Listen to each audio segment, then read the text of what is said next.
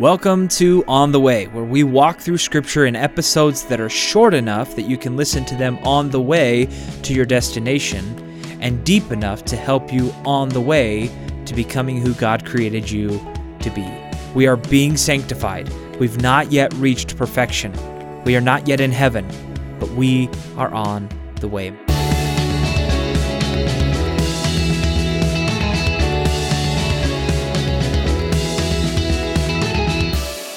Hey, welcome to episode 25 of On the Way. This is the 5th episode in the book of Luke. And as a reminder, let me say, because Luke is such a long book, I'm not going to read the whole thing. I'm not going to read much of it in these episodes to you. So if you really want to get everything out of this season that you can, you've got to go read it on your own in addition to listening to these episodes. Today we're going to do the second part of Luke chapter 4 all the way through the first part of Luke chapter 6, so it's about 2 chapters worth. We had a definite theme of baptism in our last episode, and there's a theme in this one too, and it all revolves around one word in Luke 4:18. It's the Greek word tohos. This theme starts in the second half of chapter 4 and goes through chapter 8, but today we're going to stop in the middle of chapter 6. And this section opens in Luke 4:14 with Jesus traveling back to Galilee, then all the way back to his hometown of Nazareth. And while he's there, the people are all amazed by Jesus' teachings until somebody speaks up and says something like, "Hey, what are you all excited about? This is just Joseph's son. We all know him. We've known him since he was a snotty-nosed little kid." That's the Mike Wilson paraphrase of that verse. And this is when Jesus responds with the famous phrase in Luke 4:24, "No prophet is accepted in his own hometown." But actually what I want to talk about today is what amazed the crowd so much before they remembered it was just Jesus talking. So Jesus is teaching to them out of the scroll of Isaiah. For us, it's Isaiah 61, 1 through 2. They didn't have the chapter numbers and things back then, but it goes like this. "The Spirit of the Sovereign Lord is upon me, for the Lord has anointed me to bring good news to the poor. He has sent me to comfort the brokenhearted and to proclaim that captives will be set free and prisoners will be freed. He has sent me to tell those who mourn that the time of the Lord's favor has come, and with it the day of God's anger against their enemies.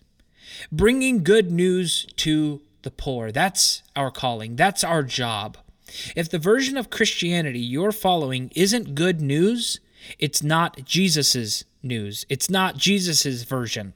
If the version of Christianity you subscribe to feels like bad news, you're following a man-made religion, not the gospel. Good news. Okay, I want to take a deeper look into this verse. If you compare different Bible translations of this verse, you'll notice that there's some pretty big disagreement on what it actually says. Some translations use the word afflicted. Some other translations use the word poor, the word meek, the word humble, the word lowly, or even the word beggar. And remember, in this verse, Jesus is quoting Isaiah. And if you look into it, the discrepancy is in both the original Isaiah passage in Hebrew and in Jesus' Greek quotation of the Isaiah passage. So I want to take some time to look at the original language of both of these verses, the original and the quotation. When Isaiah wrote his book in Hebrew, he uses the word hanav. And when Jesus quoted it, he used the Greek word tohos. And the reason so many translations use different words to translate these words to English is that there's not exactly one single English word that translates either of these two Hebrew or Greek words. If you were going to literally translate these words, you'd have to use a phrase, because these words actually mean a person of low social status, an outsider, or a poor person. That's what this word encompasses. It's a whole category of person, a person of low social status, an outsider, or a poor person.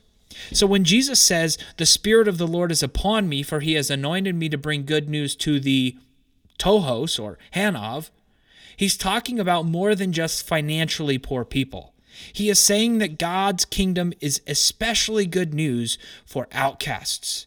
God's news is especially good news for rejects and for other lowly people.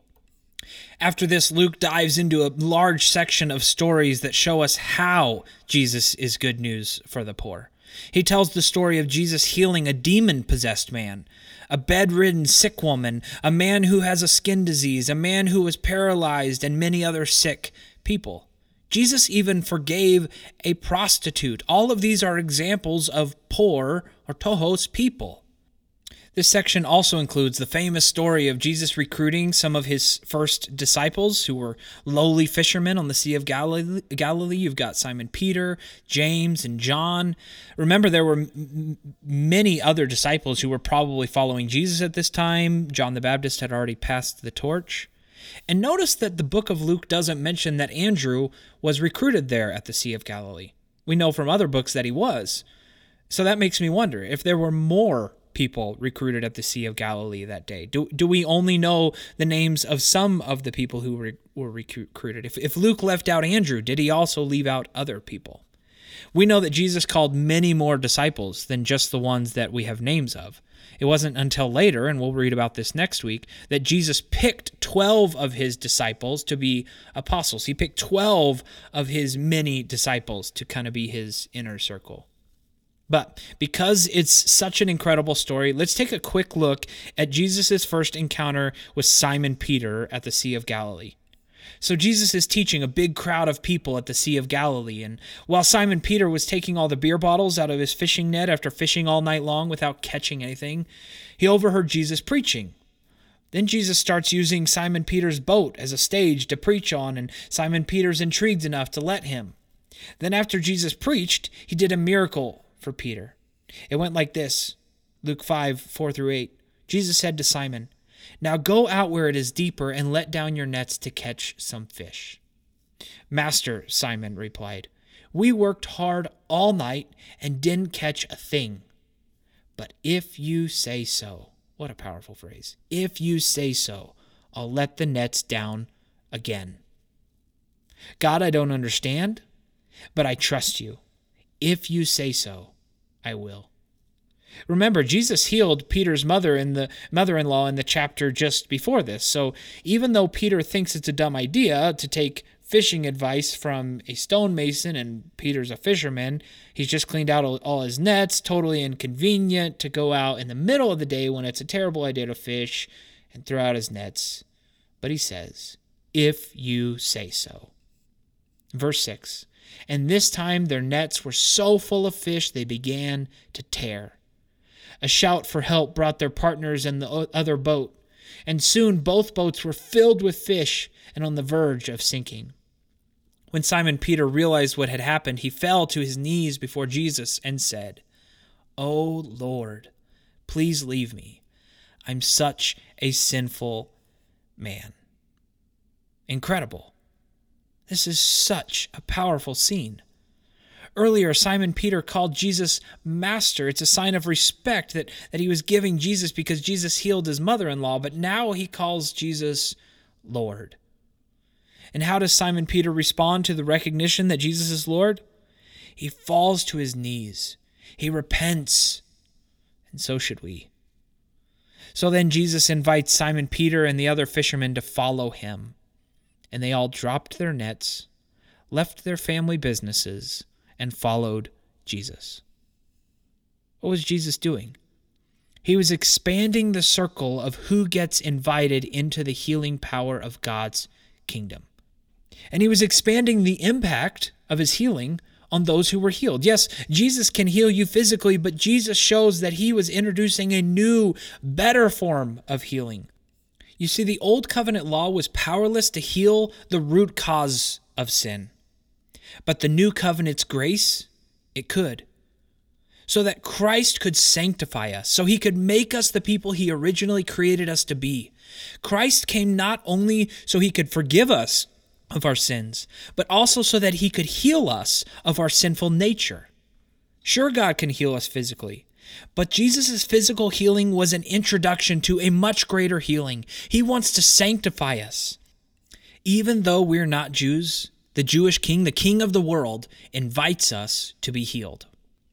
Then Jesus got even more aggressive and invited a total outcast to be one of his disciples. In the second part of chapter 5, we have the incredible story of Jesus asking a tax collector to be his disciple. A tax collector.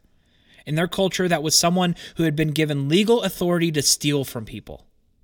So there's two amazing things happening in the story of Levi, or also known as Matthew. Well, there's actually more than two amazing things, but we're going to focus on two. So first, a rich guy who has been given authority to take whatever he wants from people is willing to leave it all to follow a stonemason turned rabbi. Then at the end of chapter 5 and the beginning of chapter 6, there's a discussion about observing Jewish laws. And he does this by pointing to two Old Covenant laws. The end of chapter 5 is about fasting, and the beginning of chapter 6 is about observing the Sabbath, so resting on the seventh day.